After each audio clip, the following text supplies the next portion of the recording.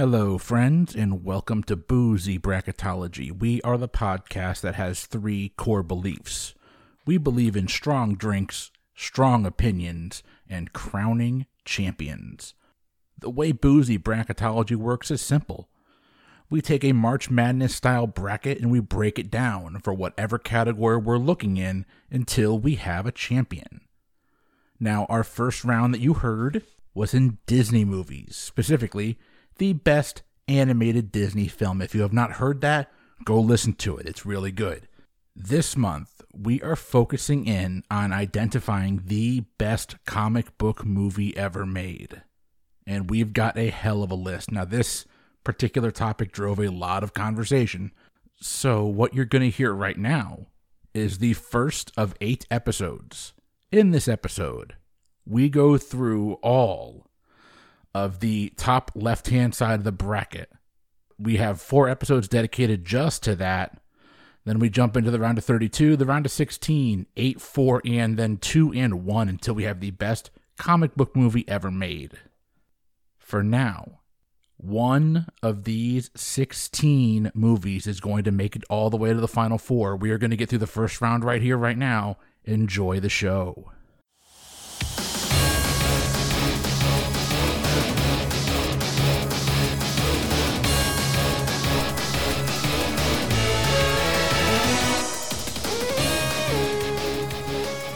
Hey everybody, welcome. We are diving right into the comic book movie bracket challenge, and we're going to have a few episodes to get through this all.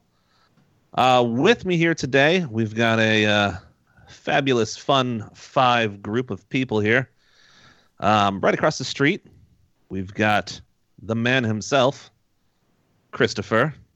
How's it going, everyone? Well, quarantine is possibly coming to a slow, terrible end. How are things over there? The liquor is full, so that's a good sign. It's not bad. The baby finally went to sleep. She's been fussy all day, but it's been a good day. I can't complain. It's good to hear. What are we drinking tonight there, Chris? I am back to the George Dickel 12 year, I think it is. But it's the Whiskey Advocate Whiskey of the Year last year, so it's I had it last night. I liked it up front and I didn't like it at the end, and I'm enjoying it right now. So we're gonna see how long this wave lasts. So we'll see if you still like it at the end. Mm-hmm. Very good, very good. Well, we're gonna go a little bit farther south down to Mr. Tony. How's it going, Tony? Hey, it's going well. Very good, very good. I see the quarantine beard is coming in nice. Yeah, it's pretty much always here. It's just getting a little raggedy right now. Yeah, I heard you haven't heard the house or left the house in God knows how long. Oh, yeah, it's been probably about 6 weeks since I've left a 2-mile radius around my house. Maybe gone out 3 times for groceries.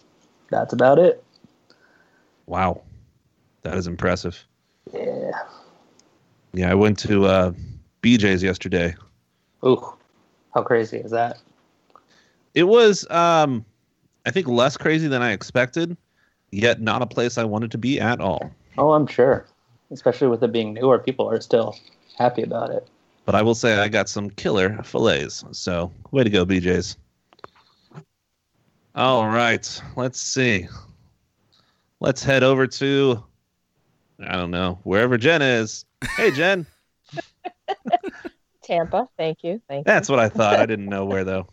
Tampa's fine. Yeah, it's fine. Yeah, I enjoy it there. How's it going for you today?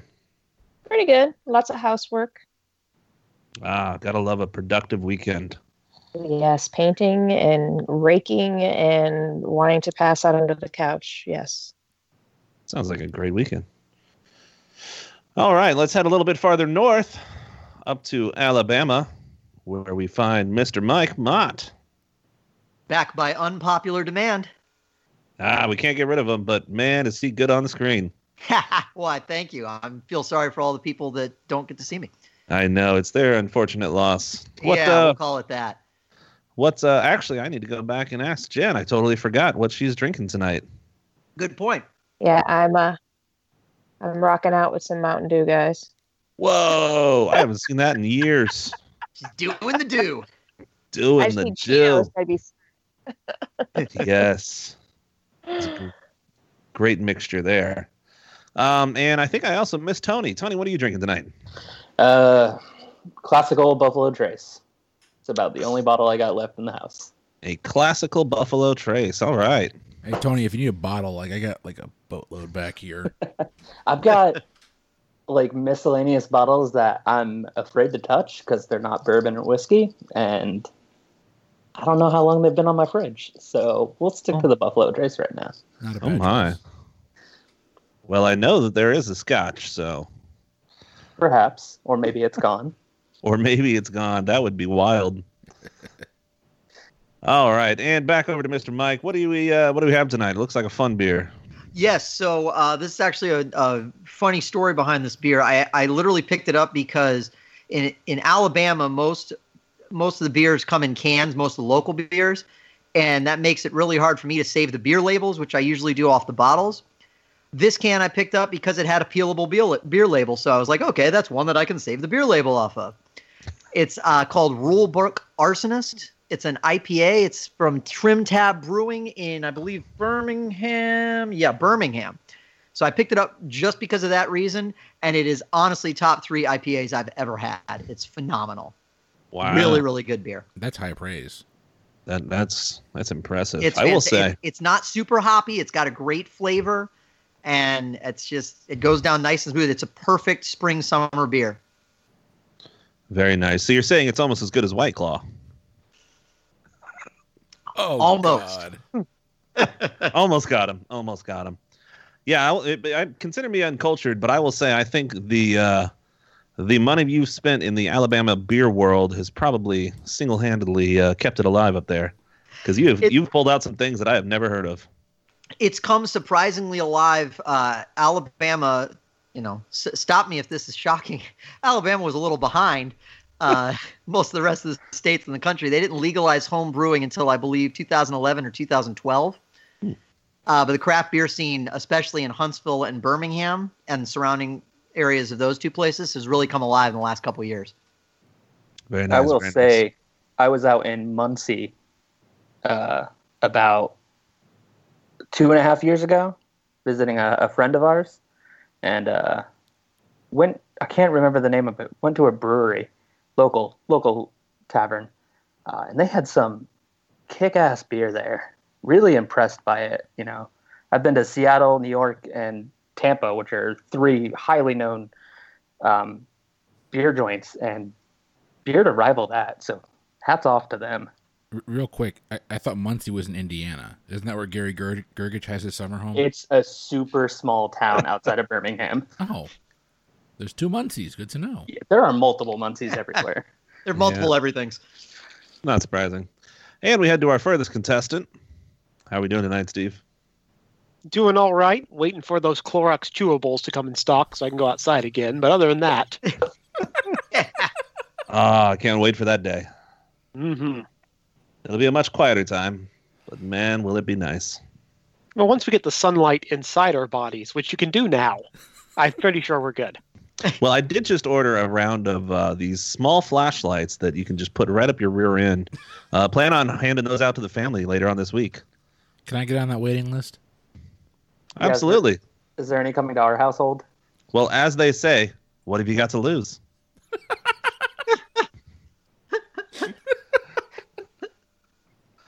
All right. Well, we are all here. We are all geared up, and we all love comic books, right?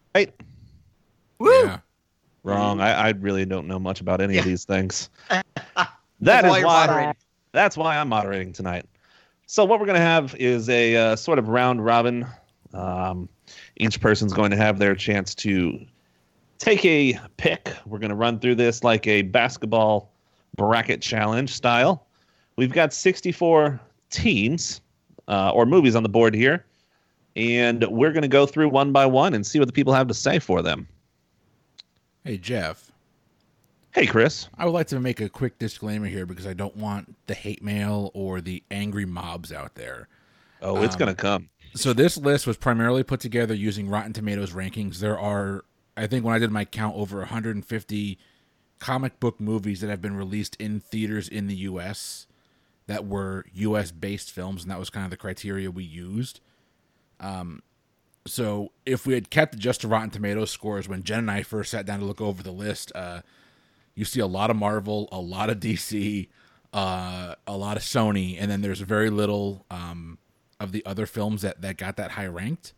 So I did go back and vet the list. So you're going to see movies that are not making the cut that would have been on here had we kept the list pure. Movies like Age of Ultron, Doctor Strange, Spider-Man 1, the first one with Tobey Maguire, Days of Futures Past, a lot of those types of films. Amazing Spider-Man, that entire set's not on here. We made room for those. We took those off and made room for them. Yeah, I know, Mike, I know. But we added some other movies that are just really should have been on this list, or at least should have had something to say about it. And then we did add one for Jennifer because she wanted Bulletproof Monk to make the cut. Listen here. The whole thing was that I looked at this and it was like 98% Marvel. It was. And I was like, no.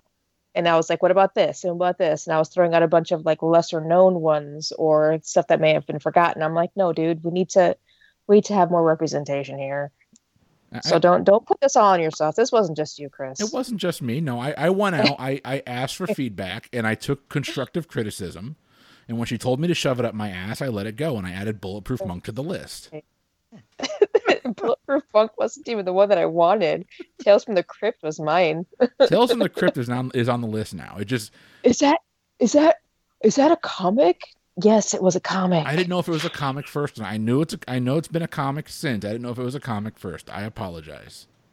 First. I don't apologize. The other thing is, this is just comic books. There are some great comic strip movies that are out there that we did not include. Like, I would love to see Dick Tracy on this list, but that just opened up a whole nother realm of possibilities. And as Tony brought up when I ran the list by him, you're not going to see anime or manga on here at all. So... mainly because I haven't seen any of those. Well, we're really missing out on the Garfield movie, so... Say what you want. But not A Tale of Two Kitties. Well, we don't need to speak about that one. This entire thing just went downhill really fast. Very quickly. Thank you for that disclaimer, Chris. We all understand that no matter what we do here, there's going to be hate mail, and we're all going to be wrong at least 5 times. Yes. So what we're going to do is we're going to go in a kind of a rotating order tonight. We're going to start it off with Chris. We're going to go to Tony, then Jen, then Steve, then Mike, and we're just going to kind of increment that as we go. Our first matchup tonight is one that I have really been looking forward to because I only know one of these movies. We have the number 1 ranked Black Panther versus the number 16 ranked Red. Chris, what say you? So Red is, I believe it says sort of retired, extremely dangerous. I think that's what the comic was called. I've never read the comic. I've seen the movie, and when I saw the movie, I was delighted. I had a lot of fun with it. I was a little sad to see it come in as a 16 seed because you're going to put that up against Black Panther, and it's just, come on. Like, it's not close. Black Panther is a phenomenal movie. It does have a little bit of a third act problem, but it's a good movie. It's entertaining as hell. So I got to go Black Panther. Just from a world-building perspective alone. Very good, very good. We got one for Black Panther. Tony, what do you have to think? Look, Red, it's a good movie. I saw it once back in like 2011 when it came out, or something like that, 2011, 2012. It's a Bruce Willis film. You know, he's always a great actor. He always puts on good roles and good performances. But like Chris said, awful matchup for it. Black Panther just steamrolls it. Regardless of Killmonger falling into the Marvel sort of villain fallout, everything else about that movie is just phenomenal. And what it did for comic book movies, you gotta go Black Panther. All right, we've got 2 for Black Panther. Let's see. Jen, what do you think? So, I agree. Red was a really good movie. It was very entertaining when I saw it, a gazillion years ago. But what Black Panther not only did for comic book movies and superhero movies, but for, the Black community as a whole, I mean, hands down, there's no topping Black Panther. I mean, yeah, Black Panther all the way. All right. Well, we've locked in Black Panther with our third vote here, but Steve, what do you think? Well, I think if you've listened to the last three answers, they've all said Red's a little underranked, probably. And we saw it one time in theaters, 15 years ago. Red's not a film you're going to go back to. It's fine for what it is. It's a good 2-hour march. Black Panther is probably a little overranked as a 1 seed, but I can get yelled at about that later. But it's clearly going to beat Red. So, very good, very good. And Mike. Yeah, Steven hit the nail on the head. Everybody else did. I think, not to belabor the point, Red is a very entertaining movie. If you got 2 hours, you can find it, stream it. It's a blast. Bruce Willis, as Tony said. Helen Mirren and John Malkovich. I think Morgan Freeman. It's got a great cast. It's a ton of fun, but it's no Black Panther. It was not going to get nominated for Best Picture. This is Black Panther all the way. Very good, very good. So moving on, we've got Black Panther in a sweep. Of course we do. It's a number 1. We'll see, though. You never know. All right. In our second matchup for the evening, we've got in the number 8 seed, Atomic Blonde, and in the number 9 seed, Avengers Infinity War. Going to go ahead and get started with Tony here.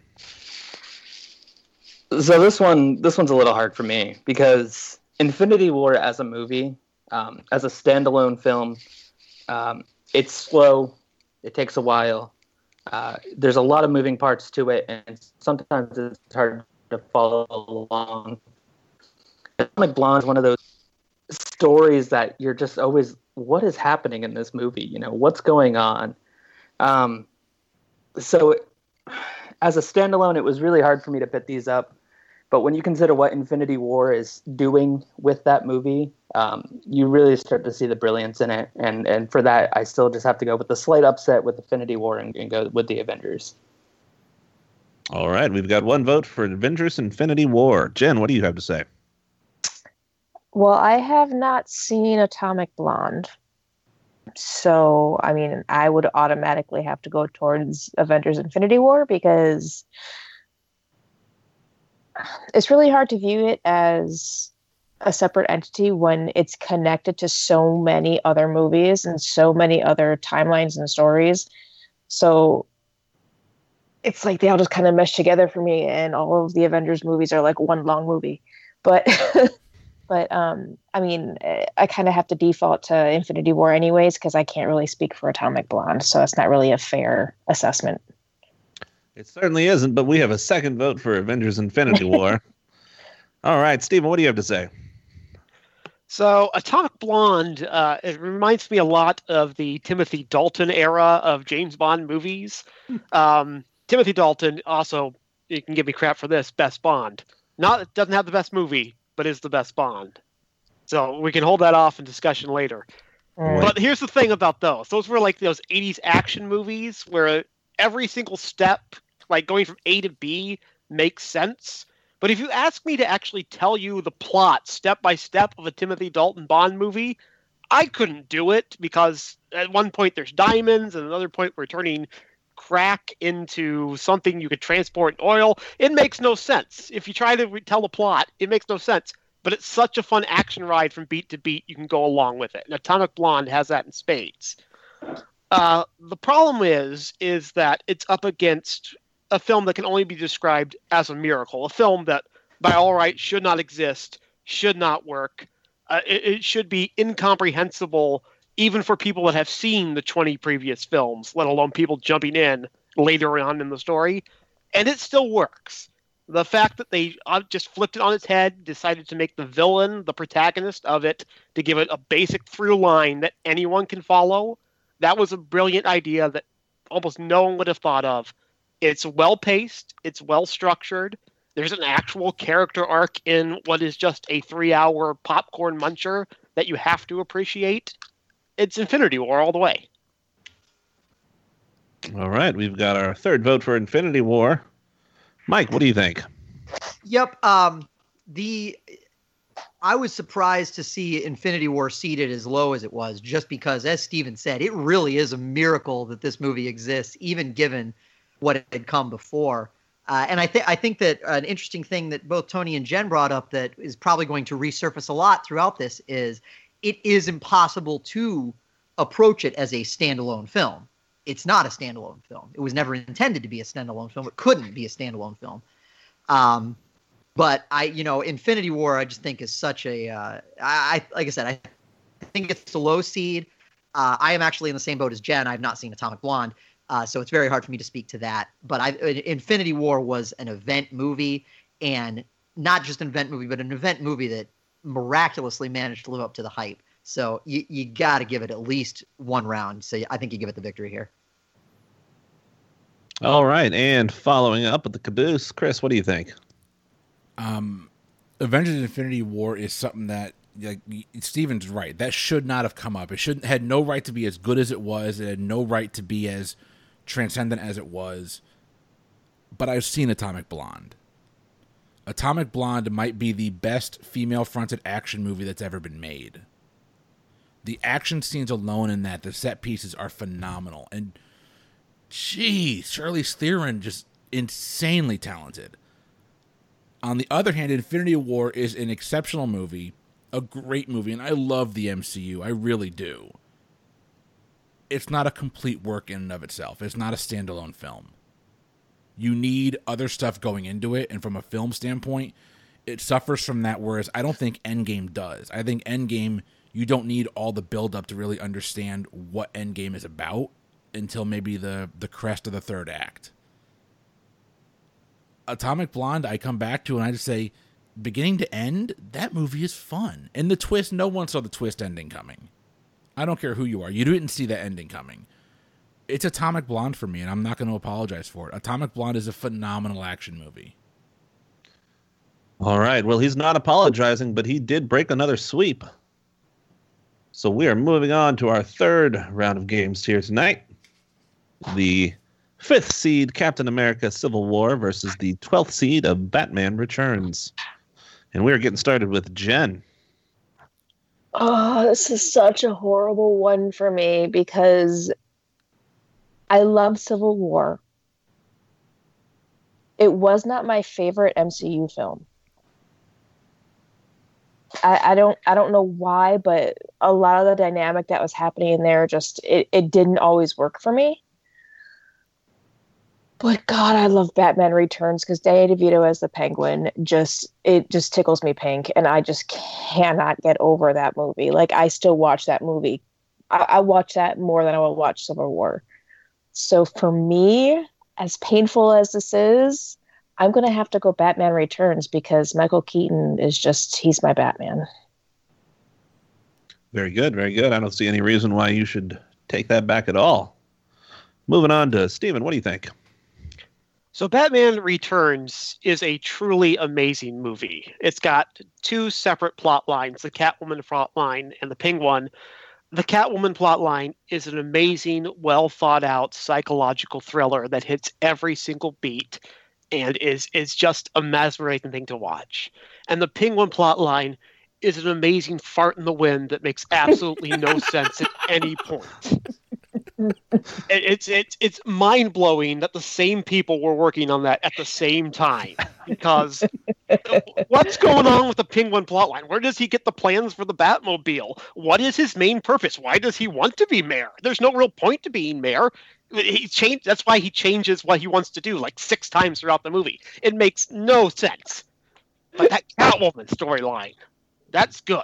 That's very, very good. Civil War, a lot of great action scenes, a lot of good going on. Problem with Civil War is that it's all depending on Steve and Bucky's relationship. And Steve and Bucky have shared maybe 20 minutes of screen time together in the entire MCU. Does anybody really know why? I mean, we know they were childhood friends because we're told they're childhood friends. We don't really see them hanging out a lot. We get like one time where Steve was getting beat up and Bucky stepped in. That was like, it happens one time. I never bought that relationship. I don't think they have best friend chemistry. Like, I need an actual road trip where those two go off together and do something. Because all I've really been told about, it's like whenever they get together, it's a montage. That's the thing. In the first Captain America movie, Steve and Bucky's time together is a montage. I'm just realizing that. And that's the problem, because the montage doesn't give us any actual real moments. And because of that, I don't think Civil War holds together. So I actually am going to vote for Batman Returns. All right, we've got another vote for the turd in the wind. Mike, what do you think? Well, how can I put this slightly? I hate Batman Returns. I hate it. But I will give it this caveat. I saw it once. I saw it when I was 13. It came out in 92, something like that. I was 11.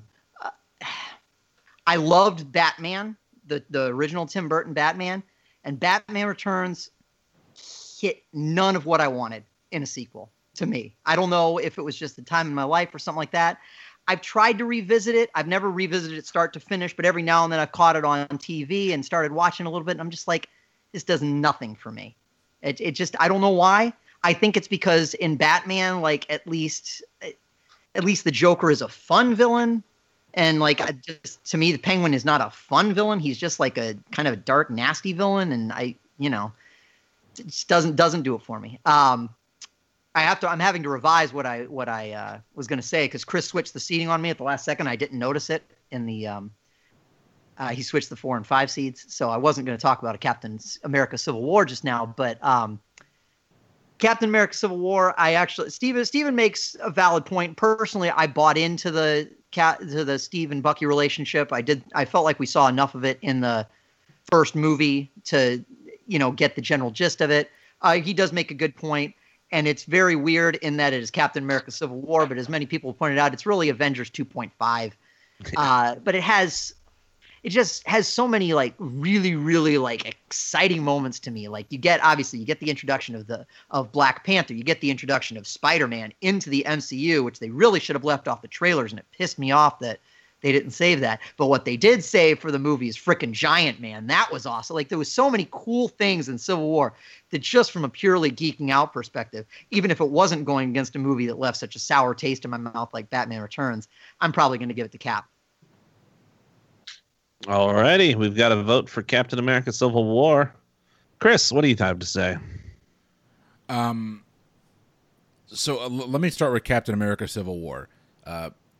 Stephen, I don't think, to me, your explanation there, your reasoning doesn't really hold water, because for them to add that additional level of chemistry for Bucky and Cap, I don't need another half hour tacked on to freaking the first Avenger. I don't.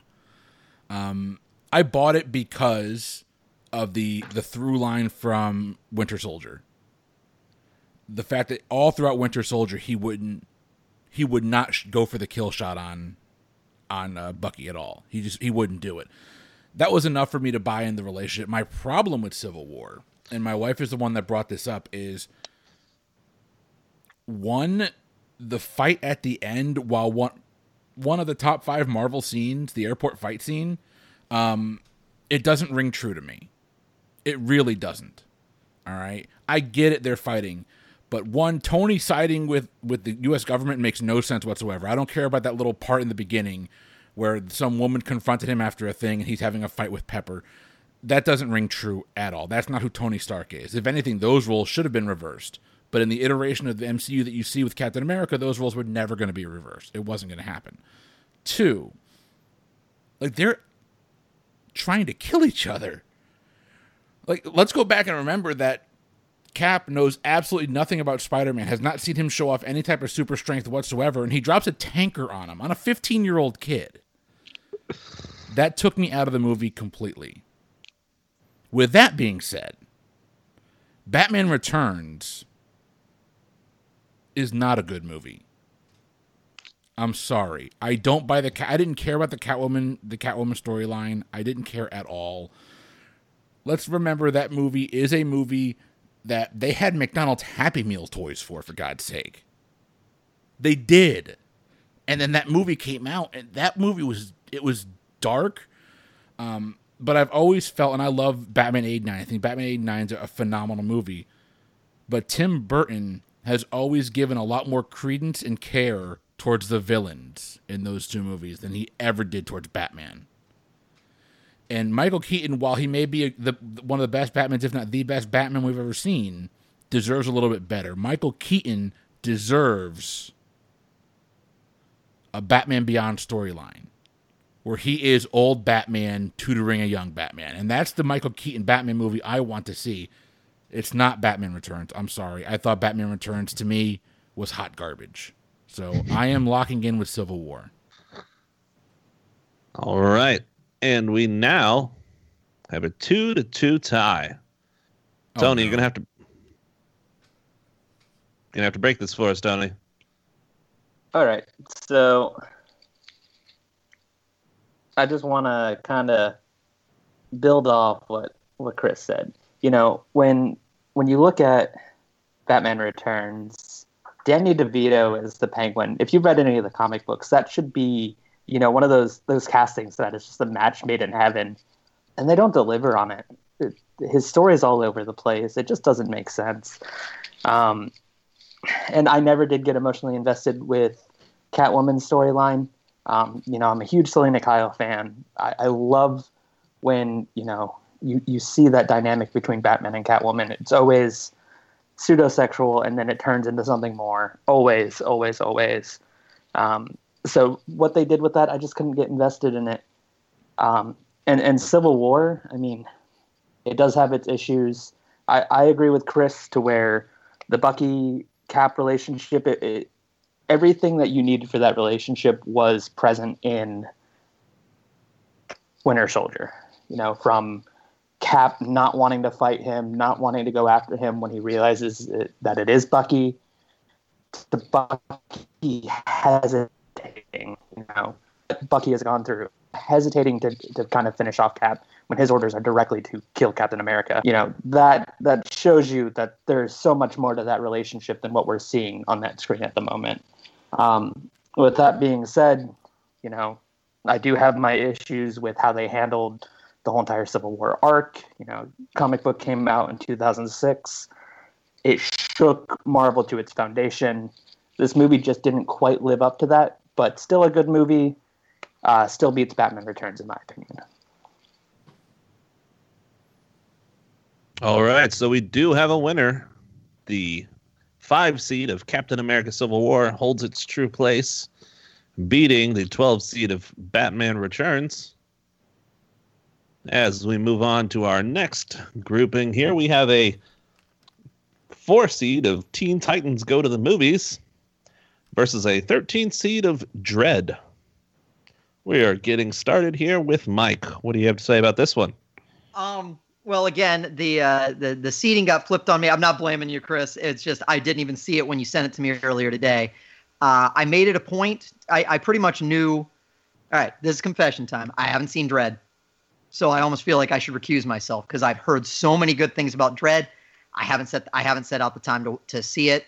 But I did set out the time this weekend, much largely because it's a much shorter movie, to watch Teen Titans Go to the Movies. And I thought it was fun. And I really mainly watched it because I wanted to be able to make a justifiable argument against it beating Batman Returns. It was no longer going against Batman Returns. It's going against Dredd, which is a movie that I've actually heard a lot of good things about, really want to see. I can't recuse myself because that would lead to the possibility of a tie. So I'm going with the movie that I've seen, which is Teen Titans Go to the Movies, because it really was a lot of fun and I enjoyed it.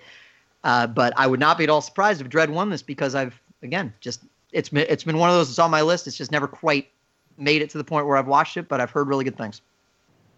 All right, we've got one for Teen Titans. Chris, what are your thoughts? Teen Titans Go to the Movies is not for me. I get it. Like it obviously skews towards a younger generation. Jen, your kids probably love the Teen Titans movies and the Teen Titans TV show. With all that being said, Dredd is a top 5 comic book movie for me. It is an incredibly designed film. It's a unique story that you just don't see. You've got Carl Urban proving that he should freaking be Batman playing Judge Dredd. You've got Circe, for God's sakes, Lena Headey playing the boss bitch at the top of the tower, And it's just an insanely well done movie on a micro budget. It really is everything you could want in an R-rated comic book movie. You think about the Stallone Dredd, which actually, when we do the worst comic book movie of all time, is definitely going to make an appearance. Dredd erases every shred of that movie. It surpasses everything that has been done in that regard, and for its budget, is probably the best comic book movie that I have ever seen. It is so insanely well done, so insanely well acted. The action scenes are so well choreographed, and the plot never slows down. It's a relentless film. It gives you little time to breathe at the exact right moments, and then you're going up the building again. It's phenomenal. If you have not seen Dredd, do yourself a favor. Go check out 2 hours and 15 minutes and watch it. Pour some popcorn, or make some popcorn. It is a phenomenal movie. It's Dredd all the way. Well, fuck. I guess I'm going to go watch Dredd the next week. To me, it's that good. Dredd is an amazing movie. And the fact that it even got made and then didn't get a sequel is insane. Well, now that we know that Chris has stock in Dredd, let's see. What does Tony have to say? Look, Mike, I'm in the same boat as you. I have to admit that I have not seen Dredd. I've heard great things about it. And Chris, with your recommendation, it is only validating what I had in mind already. And we'll definitely be watching it now. And I'm going to date myself with this as the youngest person on the podcast, probably. I grew up with the early 2000s Teen Titan TV show. You know, I was a younger, I wouldn't say kid. I was young, 10, 11, going on my teenage years. And that played such a pivotal role in kind of defining what I liked from comic books, approached comic book movies and adaptations. And then Cartoon Network goes and shits on everything that series stood for with Teen Titans Go. I don't care if it's a hot take or not. I heard such great things about this movie. I went and watched it. Not even the original OG Teen Titans showing up in the mid-credit scene was enough to save this train wreck of a movie for me. Absolutely hated it. Going forward with Dredd, regardless of whether I've seen it or not, Teen Titans needs off this list. Hey, Tony, props for you at least making it to the mid-credit scene. Once those credit rolls, I was done. The only reason I stayed is because I had heard about the OGs making a cameo, and I was like, where are they? Where are they? I saw them in the mid-credits, and I was like, off, done, not worth it. Well, alrighty then. Let's go with Jen. What do you got to say? Jen, you're on mute. I think you're muted. My bad. So a couple of confessions. When I first saw Dredd on the list, I didn't realize that a new one had come out. So in my head, my argument was for Judge Dredd and not Dredd with Carl Urban, because I love Carl Urban like so much. But I'm still going to have to go with what I was originally going to go with. I mean, I am going to have to see Dredd now, but yes, Chris, you're right. My kids, used to love Teen Titans Go. And then it got to the point where I wanted to watch Teen Titans Go just because it's that stupid funny that I like. And I really like stupid humor. And then I worked with some of the actors or whatever from it. But I really enjoyed Teen Titans Goes to the movies. My kids, we went to the movie theaters to see it, and my kids were like, all right, I'm over it. And I'm like, no. We have to keep watching. Because I like that stupid humor. That's just me. So I'm going to go with Teen Titans Goes to the movies. Well, looks like we've got our second tie in a row here. 2-2. Let's see what Steven has to say. I'm scared. The fact that we live in a universe in which Teen Titans Go flourishes and Young Justice has to beg, scrap, and borrow to get to a fourth season makes me truly fear for the future, not just of America, but of the world in general. Yeah, Young Justice was good. Young Justice is amazing, and it did not get a movie. No, Teen Titans Go is fine for what it is. Exactly. It's young. It's humor for younger kids. If everyone on this call was about 10 years younger, it would have a much better chance of getting through. It would also have a much better chance of getting through if it wasn't against the masterpiece that is Dredd. Not only one of the best comic book movies, but one of the best action movies ever, and one of only a handful of movies that actually knows how to use 3D. It's going to be a weird recommendation for me because I usually hate it. If you get a chance to see this in 3D in a theater, do it. For those of you who don't know, one of the plot lines is that there's a drug that makes people go like super fast and have super high senses. And when it's in the 3D, when someone's not on the drug, it's not very 3D. There's not a lot of depth. But when someone takes the drug and we see their view, suddenly it expands the screen outwards and gives you this amazing effect. It's one of the few times where somebody thought, what is the purpose of me doing 3D other than, can I get $5 extra from transferring this to 3D? And besides that, it is just a great movie. It's a great action movie. It's a non-stopping train ride. Once you get on the roller coaster, you're not done until the final scene. Absolutely go see Dredd if you hadn't. It's my vote all the way. Well, it looks like we've got our first upset of the day.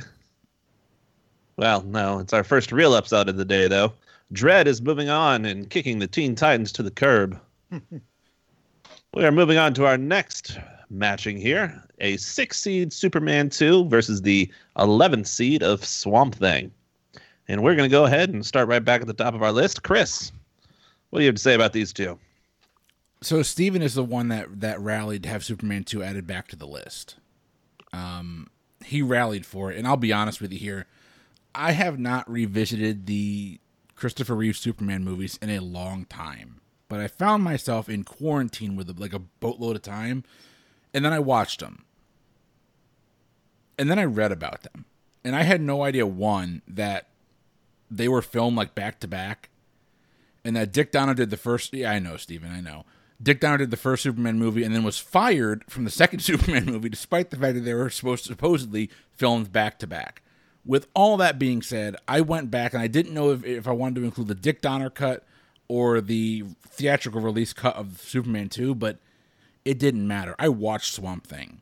First off, for those of you that don't know, the only place you can watch Swamp Thing right now if you don't own it, not the DC TV show, which I hear is phenomenal. The actual movie, the only place you can watch it, it's free on YouTube, and there's a reason it's free on YouTube. It's atrocious. And I love the female protagonist is Adrienne Barbeau. If you don't remember her, she's in John Carpenter's The Thing, and she is the voice of Catwoman in Batman the Animated Series. I love her. I met her at a con not too long ago. She was a really sweetheart when I met her. That movie's hot garbage. It is absolutely unwatchable. I turned it off 45 minutes in. It's that bad. With that being said, Superman 2 might be the best interpretation of Superman we've seen, with the exception of the whole Green Crystal crap of him completely negating the validity of him giving up his powers for somebody. To me, that was a greater sin than the end of Superman 1 where he flew around the world backwards to redo time.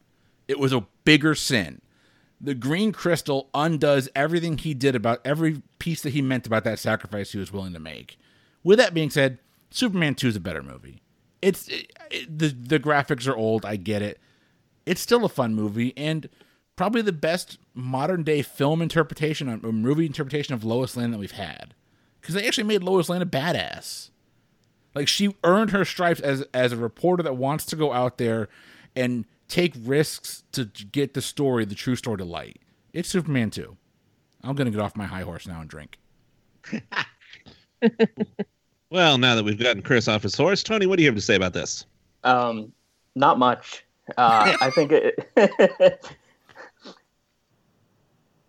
fun thing. I think The Shape of Water is what Swamp Thing wanted to be 30 years before it was ever acceptable.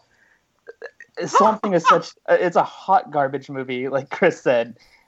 It takes strokes from Creature of the Black Lagoon, Planet of the Apes, and nothing really from the comic books. Such an interesting character done so wrong. Superman 2 where it does, kind of cheat everything that Christopher Reeve's Superman did in number one. It still gave us a magnificent look at Kryptonian life with General Zod and his henchmen, who I cannot remember the names of at the moment. But Steven will tell us. That dynamic between Superman and General Zod and kind of seeing how almost Golden Age Superman would approach this situation, basically. It's not as much as I'm gonna probably invalidate some of my opinions here by saying I loved Man of Steel, I loved Henry Cavill. I did not like how they handled General Zod and Kal-El's relationship. It was all right. Movie was good. Superman 2 does it better. Superman 2 rolls over something. All righty then. Jen, what's your vote? So, I mean, you kind of have to preface this with the fact that Swamp Thing is a 1982 film. They didn't really have anything. I mean, Superman 2 came out in what? 1980.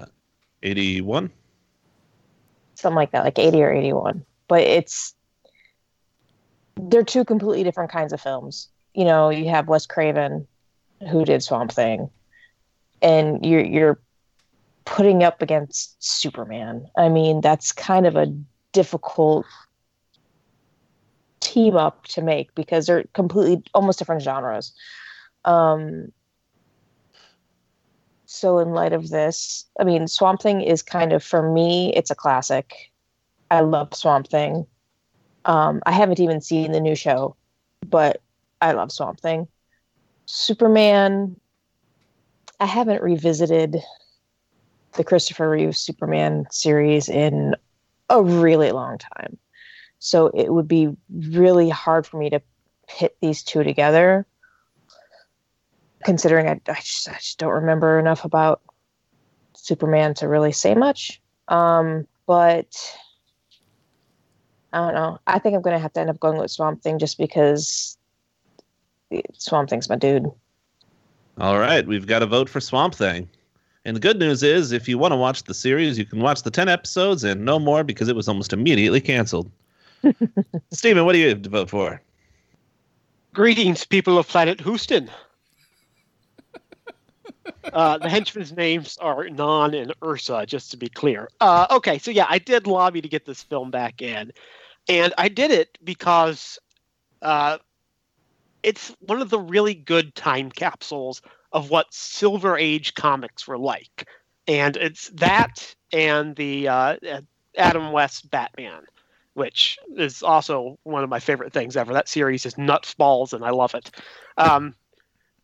The key to Superman 2 is Margot Robbie. Her Lois Lane is the highlight of that film. Margot Robbie? Margot Kidder.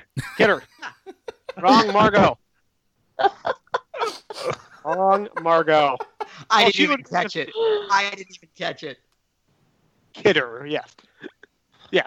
So forget the Robbie, add in the Kidder. Margot is the key to those films. For those of you who are curious, if Richard Donner had been able to make it, Superman would not have reversed the spin of the Earth at the end of Superman 1. That was actually for the end of Superman 2. So that movie would actually have been better if they had let him done his thing too. Swamp Thing. Swamp Thing is... It's hot garbage. I was trying to find a positive for it. There's just nothing going on there. I don't expect Superman 2 to make it very, very far, but it's clearly better than Swamp Thing. And it is a film that deserves our respect. It deserves to still be watched. And it's still an enjoyable time. It's got problems. It's got the pacing issues of that era. It's still kind of edited like a 70s film. But it is still an uplifting Superman that we can all look for. And it's a good intro for people who don't know what a comic superhero is. Like, take your little kids, bounce them on your knee, show them Superman and Superman 2. Superman 2 gets my vote. Yeah, if you have 4 hours, 5 hours, 7 hours, feels like 10 hours sometimes. Or you can watch Teen Titans Go to the Movies 3 times in a row. It's up to you. Waffles! Oh, I'm watching Teen Titans every time. All right, Mike, what do you have to vote for? So I'm not going to say a whole lot more because I know Superman 2 is already won. Superman 2 is one of those movies I have not seen in a very, very long time. Like a lot of other folks haven't revisited the Christopher Reeve era of Superman movies in a very long time. Swamp Thing, it's been probably even longer than I've seen it. But here's my Swamp Thing story. When I was about, what was it? Probably 10. Yeah, I would say I was 10.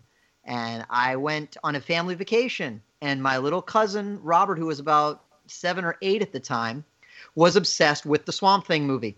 I have no idea why, but I probably watched. It was a week-long vacation. I probably watched it at least 10 times on that week-long vacation, and it just never got better. It started bad, and it never got better.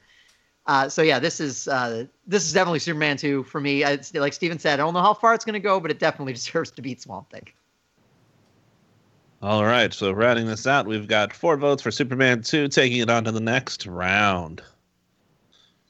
On to our next grouping here. We have the number 3 ranked Scott Pilgrim versus the number 14, The Losers. We're getting started here with Tony. Tony, what are you going to vote for? So another caveat here. Haven't watched The Losers. It's just one of those movies that has kind of flown under my radar and kind of escaped me. Going based off of seating, I kind of understand why. Scott Pilgrim is a gem.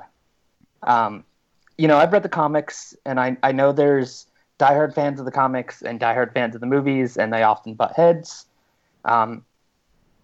As a fan of music and a fan of nerd culture in general, Scott Pilgrim hits so many beats that are just so well done in the hour and 45-minute movie that I am thoroughly impressed by how much it is able to accomplish. And that being said, it'd be hard-pressed for me to beat Scott Pilgrim with many other movies on this list, let alone a movie I haven't seen. All right, Scott Pilgrim it is. Jen, what's your vote? So, I have not seen either of these movies. So, flip a coin.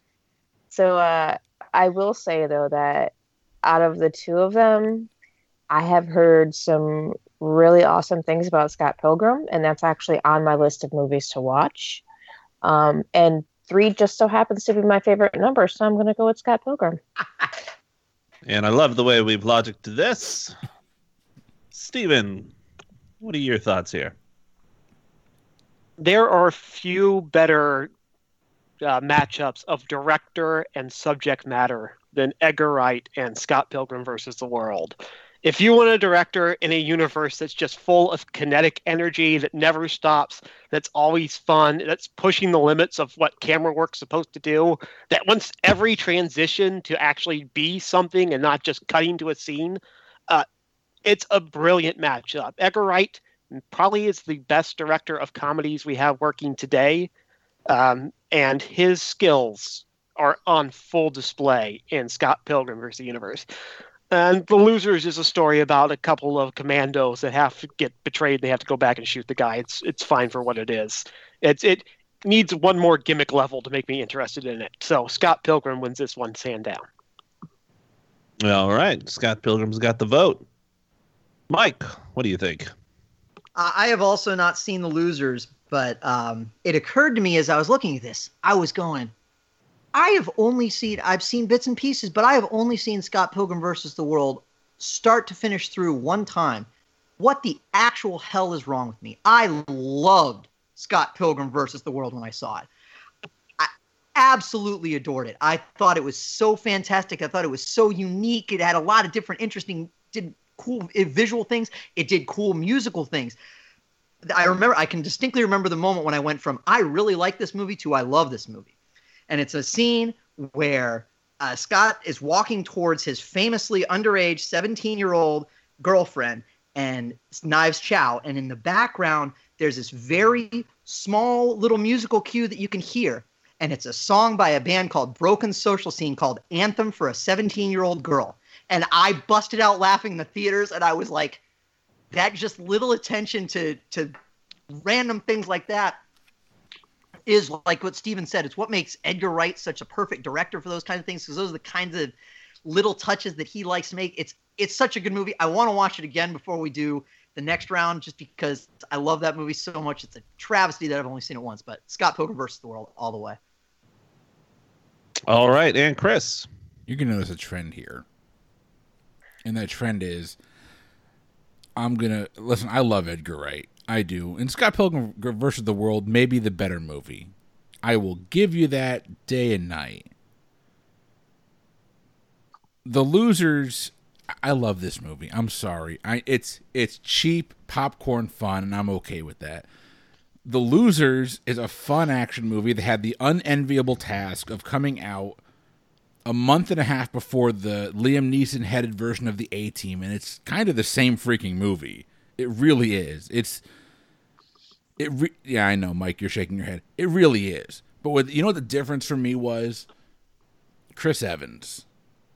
Chris Evans finds a way to pull off, jacked-ass Chris Evans finds a way to pull off the nervous, nerdy guy that can't approach a woman. Let that sink in for a second. Captain America gets nervous talking to women. I love Scott Pilgrim. And Edgar Wright is one of my top 5 directors working right now, and what I wouldn't give to go back in time and see Edgar Wright's Ant-Man. As much as I love Peyton Reed's film, I would love to see Edgar Wright's Ant-Man, because I think that'd be on this list.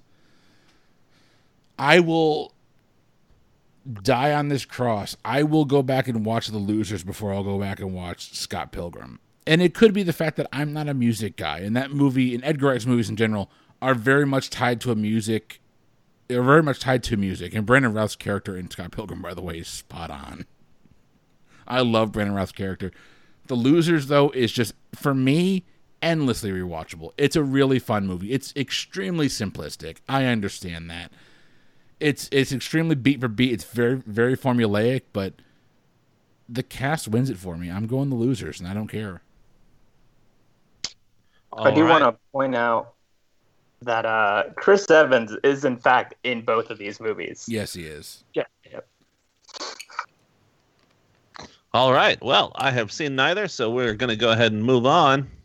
Scott Pilgrim at the 3 seed is moving on to our next round. Let the hate mail flow.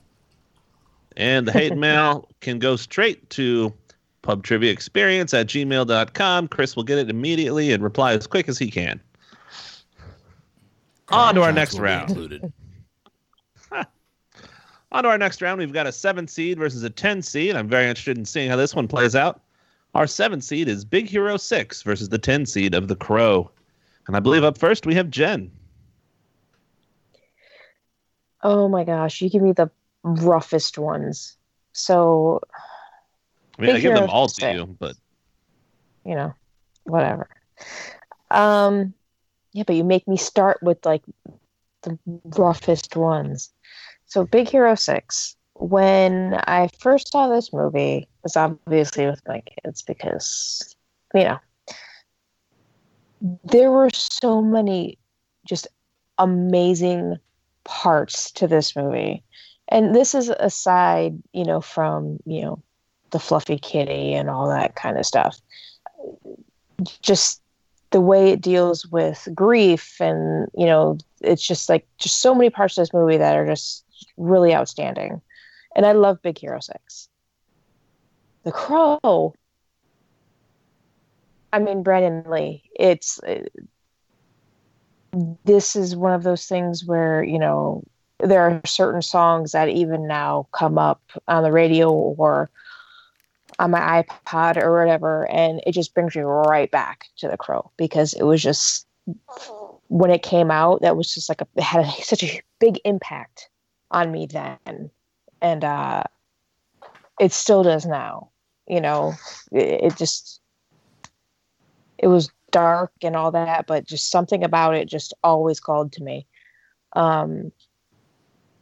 It's just a really, really hard choice, because both of these movies mean completely different things to me at completely different parts of my life. But cinematically, I really kind of have to go with Big Hero 6. But, again, we have more visual effects and stuff that we can do now that we couldn't really do when The Crow came out. But, I mean, I would have to go with Big Hero 6.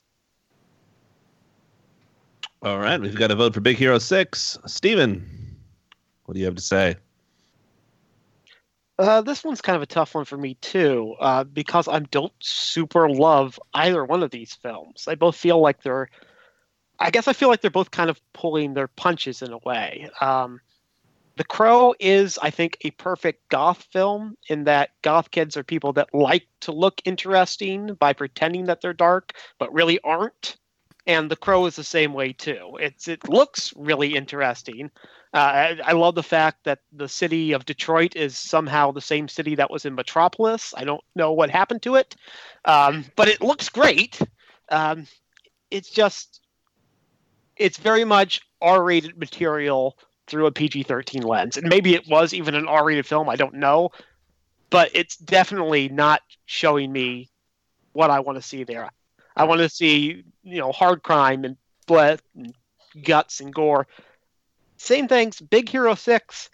Obviously, I don't need to see blood and guts and gore because that's not germane to that genre and what's going on there.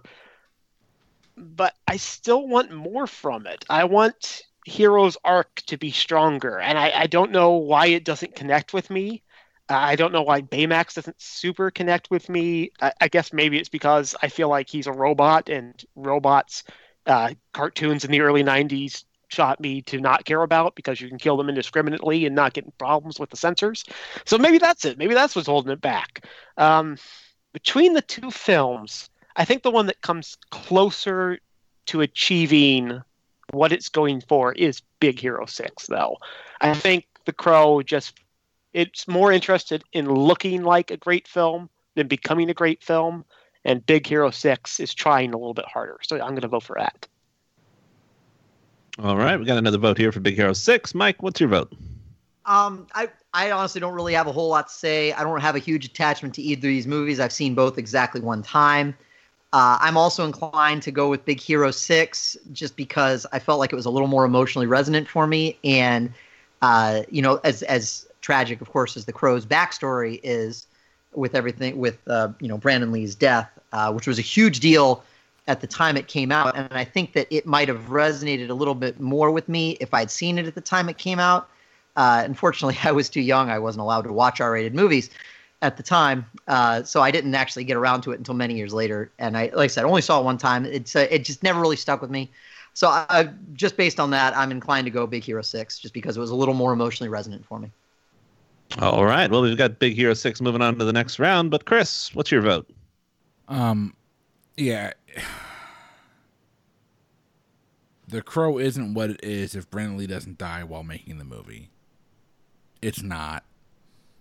With that being said, when I go back and look at the lead that Brandon Lee was, I can't help but think of what his career would have been like. I really can't.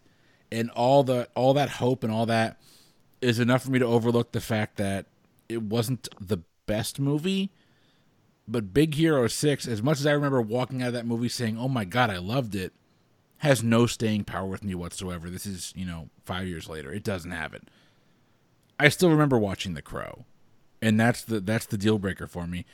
Is I would love to see what Brandon Lee would be able to do with a career. And we'll never get to see that. So for me, I'm going The Crow. All right, we're voting for Hopes and Dreams. Toady, what do you have to say? So unfortunately, Chris, I'm in the exact opposite boat. For me, The Crow, and I grew up a wrestling fan, so The Crow became synonymous with Sting. Yeah. If anybody followed wrestling, you'll know that he donned that face paint in honor of Brendan Lee. And unfortunately, that is now what I associate with it. The movie just didn't have what it took to kind of seed itself into my younger mind. Granted, I probably shouldn't have seen it when I did. That's besides the point at the moment. I think you were like 1 when that movie came out. Just keep that in mind. I was. When did that movie come out? 91? 94. 94? Yeah. I wasn't born yet, Chris. You were negative. Yeah, I was -1 when that movie came out. Regardless, I probably saw that movie when I was like 6 or 7. Probably not the best time to watch that movie. So with that in mind, Big Hero 6 has become, a huge part of my relationship and my marriage. It was one of the first movies that my wife and I saw in theaters together. So it has super fond memories behind it. And who cannot love Baymax? I'm sorry, Steven, that you were taught to not love robots, but Baymax is the biggest cuddly good boy ever. And gonna have to go with Big Hero 6 on this. I'm going to echo Steven here. Not only do I not love Baymax, I don't care about Bing Bong. So leave that. I'll let that hang out there as well. Okay, You have no soul! I love Inside Out, but Bing Bong could stay in that forever pit for all I care. Thank you. And yet again, we have one holdout here from Chris as the monster he is. Big Hero 6 is moving on to the next round. He's And history's greatest monster. And in our last matchup of our first bracket here, we have the number 2 seed of Wonder Woman versus the number 15 seed of Josie and the Pussycats. And we're getting started here with Steven. Well, this is clearly a tough one. It's going to take me a long time to figure out what's going on here. Come on. Josie and the Pussycats. Now, I don't like Archie comics. The Riverdale series makes me feel very confused because I can never tell how old the people are supposed to be because they're kind of in college and kind of in high school. And so I just feel guilty and horny. So that doesn't help me out at all. Wonder Woman's got a heck of a ton of problems. It's not like it's a perfect film by any stretch. It shouldn't be a number 1 seed. That entire final, fifth of the film is just god-awful. But it's got the no man scene. It's got the no man scene get you through round 1. So Wonder Woman. Alrighty, we're going with Wonder Woman. Mike, what are your thoughts? And I promise this is the bad bracket for me in terms of this. I have not seen Josie and the Pussycats. Like almost all the other brackets, you're not going to be hearing me going, I haven't seen this, I haven't seen that. You're lucky. This bracket, I was going through the brackets, and this is the first one I saw, and I went, oh God, I've got a lot of homework to do. Unfortunately, this was the rough one. But again, as Steven said, this was one of those where I was like, I don't feel like I need to do a whole lot of homework. Wonder Woman's clearly got to go through one round, right? Like it was the first DC cinematic universe, if you can even kind of call it that, movie that was actually pretty good. Like that wasn't a train wreck and completely disappointing. To me, Wonder Woman at least goes past the first round. All right, very good. Chris, what do you have to say? Wonder Woman saved, or whatever you want to call it, saved the DCEU. As much as Scott Snyder gets, not Scott Snyder. Zack. Yes. Scott Snyder's worked for Greg Capullo, who wrote the Batman series for New 52. As much as Zack Snyder gets crap, his casting of Gal Gadot, as much as I gave it crap at the time, is pitch perfect. I don't care about Josie and the Pussycats. I really don't. Rachel Lee Cook is one of the most beautiful women on the planet, but she couldn't save that movie. She kicks ass as Wonder Woman. Up until the third act, that movie is phenomenal, and you totally buy every bit of chemistry, not just romantic, but just the general chemistry between Gal Gadot and Steve Trevor, Chris Pine, is not only believable, but it leaves you hanging on their commentary. You totally buy it. It's Wonder Woman, man. It's got to be. Yeah, it sounds like it's the first time Chris Pine had a good role. So, Tony, what do you have to say? Whoa. Quiet, partial moderator. Sorry, I forgot I'm the moderator here. But give me Tara Reid any day. Go ahead, Tony.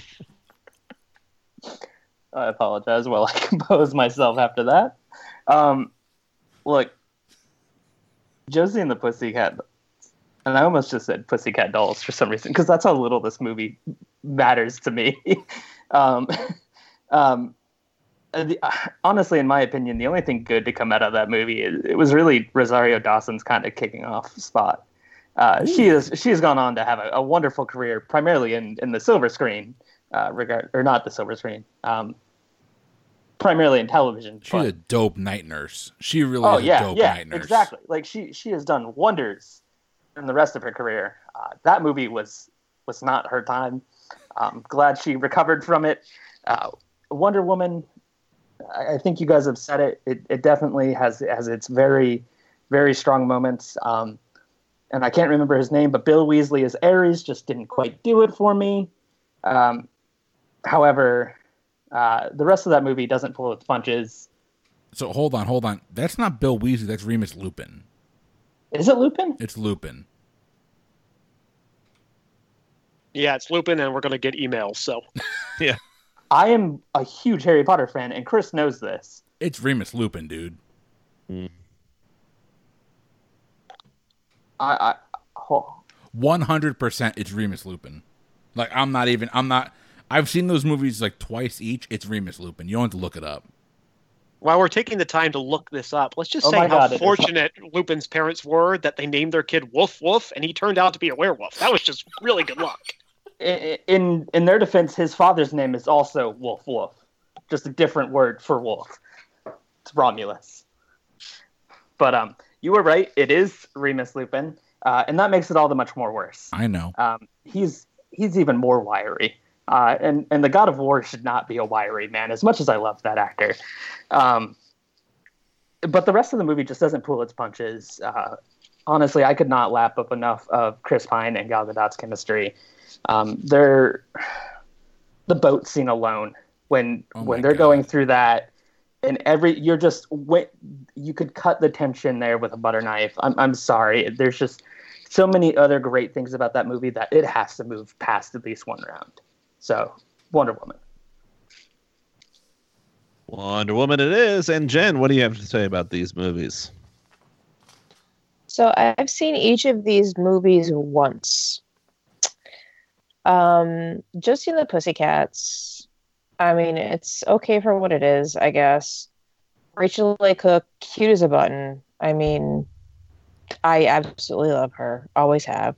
Wonder Woman, I'm not a big fan of Gal Gadot. I didn't really agree with her being an Amazonian warrior because she's just not big enough to be an Amazonian warrior. But what I will say about that movie is that, I'm big into costumes. I very much appreciate the thoughts that they put into the costumes for the Amazonian warriors, because that if you really look into the lore and everything, that is what they would wear. And they didn't just, make it to where they're all wearing the most scantily clad thing you could possibly think of that wouldn't really do anything in battle. So on that alone, I'm going to have to go with Wonder Woman because I'm huge into costuming. All right. Well, costumes end up with the sweep here. We've got Wonder Woman moving on to the second round. And for a quick recap of our first bracket here, we currently have Black Panther moving on to face the Avengers Infinity War also. We have Captain America Civil War on to face Dread. We have Superman 2 versus Scott Pilgrim. And we have Big Hero 6 versus Wonder Woman. Very good. Very good. All right, that has been another episode of Boozy Bracketology. We hope you've enjoyed the show. Now, if you don't know this already, find us on Instagram at Boozy Bracketology, or if you want to be a part of the show, or you have a suggestion for what our next bracket should be, email us boozybracketology@gmail.com. As you know, we will put out a new bracket each and every month, and we will finish that bracket in that month, no matter how many episodes it takes. We hope you enjoyed this episode. We'll see you next time.